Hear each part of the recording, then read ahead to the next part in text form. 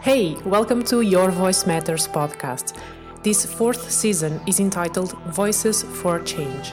In this regard, I will interview different industry experts, business leaders and change makers. My guests use their voice and expertise to make the world a better place.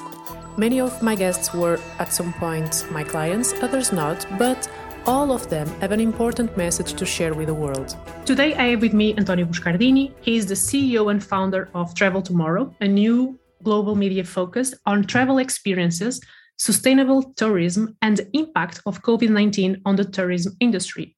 He's also a board member of the Press Club Brussels Europe and the CEO of Buscardini Communications, a Brussels-based communication agency that helps organizations to navigate in our fast-paced world. His background is in geopolitics, international affairs, political science, and government. Today, we will discuss the future of traveling. Welcome, António. Tell us more about your story. Hi, Inês. Thank you very much for the invitation. So indeed, my name is António. I'm located in Brussels.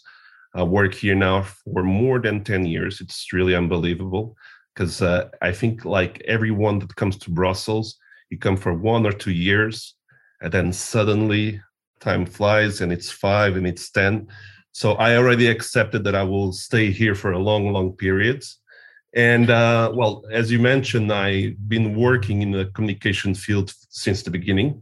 So I came here as a press officer for the Assembly of European Regions. Then it led me to coordinate the office here, but always paying a lot of attention to the PR and communication world. And afterwards, I decided to quit the pan-European world, so not to work as a civil servant, and to be on the other side, because before I was providing the information as a press officer, and I would like to be on the other side in organizing events, organizing press conferences, and engaging with different stakeholders within the bubble, from the public and the private sector. For those who don't know what the bubble is, yeah, sure. The bubble is called, you can explain. Yeah, well, in Brussels, you have the European institutions, Commission, the European Parliament, and obviously that around those European institutions, you have entities that are lobbying from the private sector to public entities. And it creates a community of expats, most of them coming from the 27 member states now, but also from other realities. I mean, Brussels is the capital in the world that has the most embassies, is the capital in the world with the most lobbyists, bypassing Washington, for example, since 2017. So there is a bubble, that's what we call here in town, that within the capital of Belgium, there is a group of people that work and engage with Europe. So those are mainly the people I work with and for.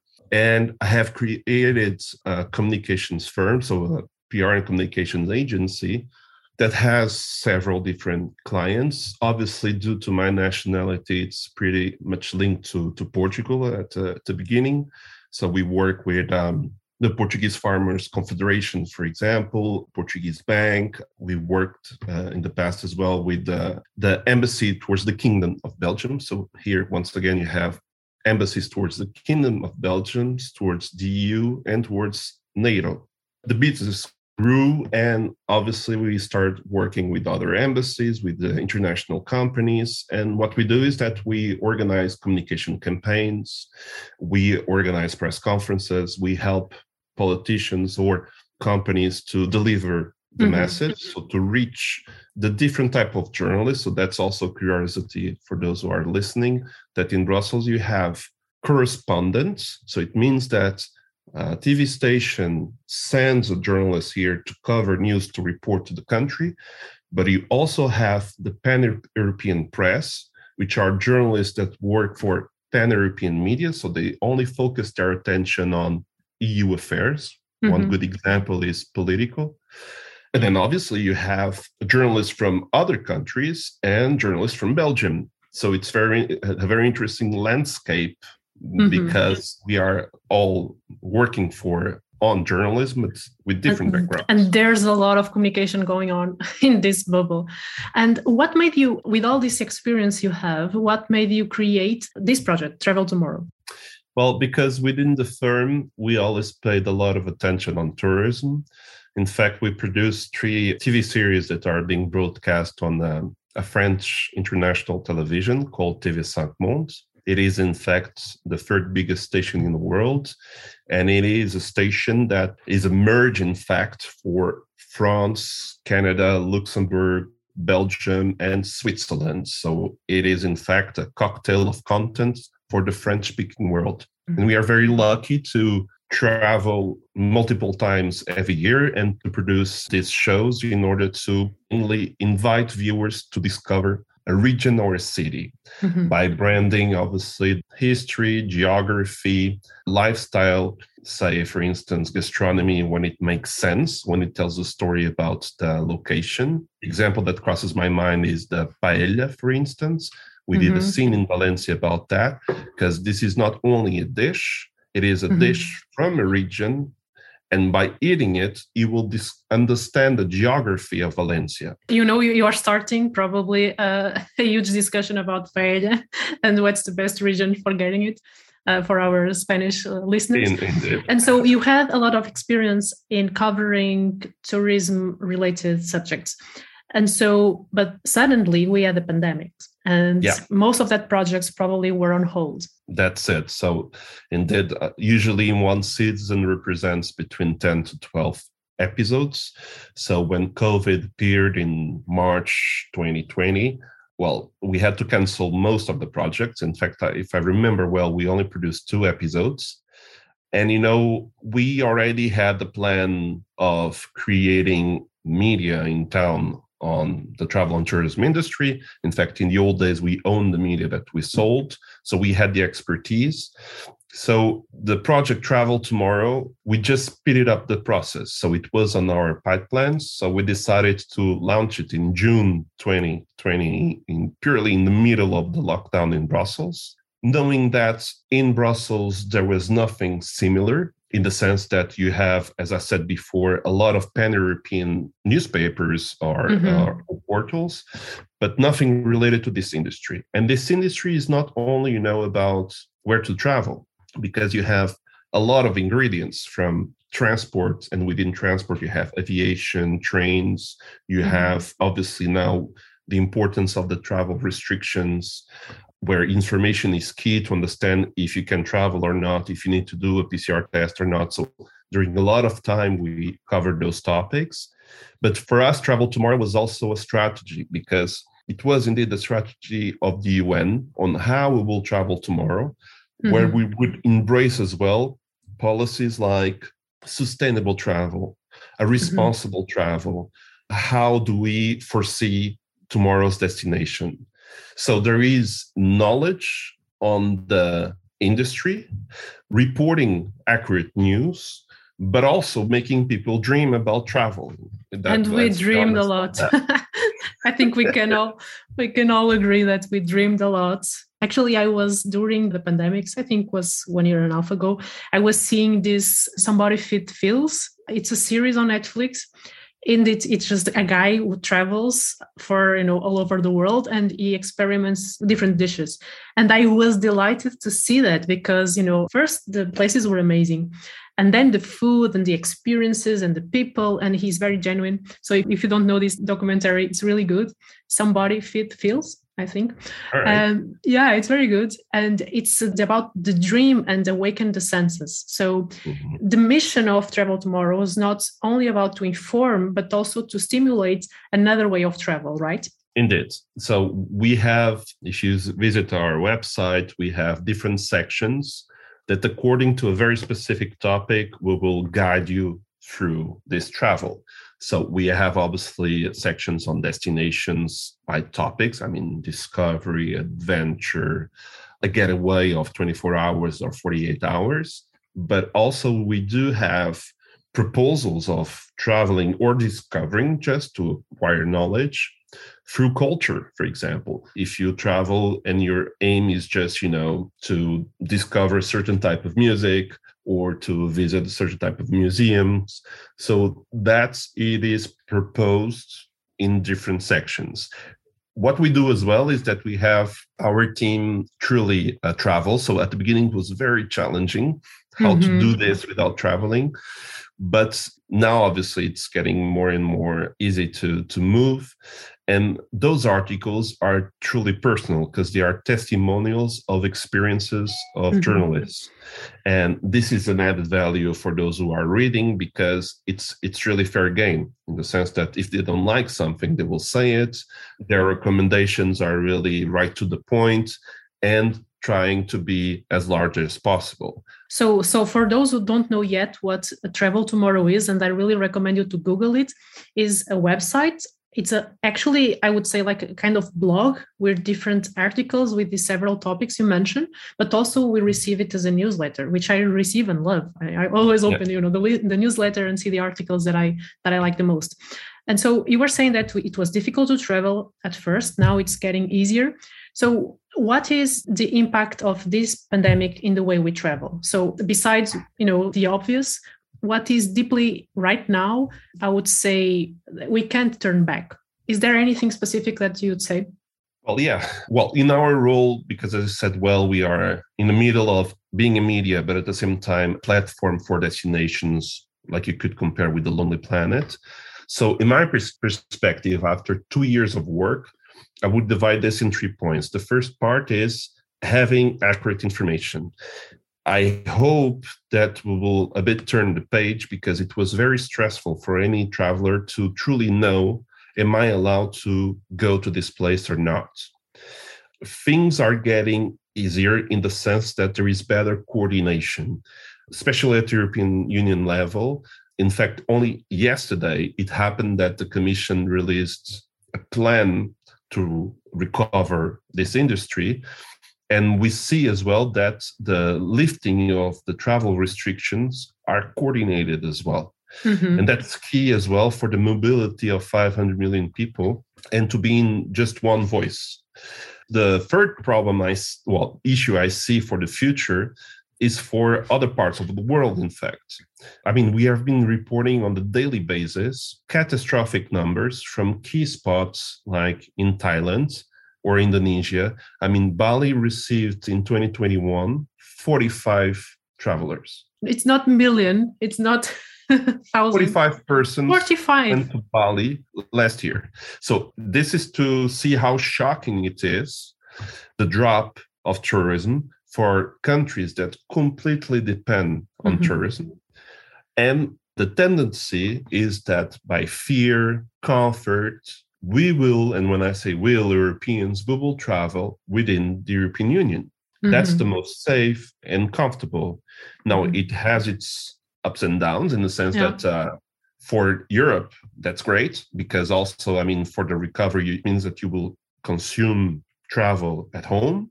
But for other parts of the world, they truly need to deliver a safe message in our tomorrows because the game is starting over. So everybody will start over in tomorrow's future of tourism because they will be in competition suddenly with other states. It is. And I think that everyone now is dreaming about Bali, since you mentioned. So thank you. For in one hand, we want to go to as far as possible, to our dream holidays. In the other hand, we might choose to visit some nearby country that we don't know yet. Of course, it has an impact not only in our pocket, in our choices, in our experiences, but also in the climate. So what can we be conscious about in this future? Is that anything that we can have in mind regarding preserving climate, preserving nature? What are the trends right now and the focus of this area? Well, I will give you two examples. The first one, I'm sure you remember that for years we were talking about over-tourism is in certain key cities in Europe. Barcelona and Venice are the two big examples. It was a bit almost hilarious to see that during the pandemic, there was a switch in the sense that suddenly those cities starting to campaign, so to do marketing campaigns to attract tourists, which before it was impossible. They would never pay €1 to attract tourists again. So this is an interesting conversation now because, over-tourism doesn't exist now for obvious reasons, but it will come back. Mm-hmm. And it will come back, and the discussion will be how to tackle then over-tourism again, because you will be confronted with the reality of we need business, so we need tourists again. So eventually we need to put on hold our strategic thought regarding over-tourism. But simultaneously, we can't, just give up, because there are departments in these cities and regions that are truly focused on that.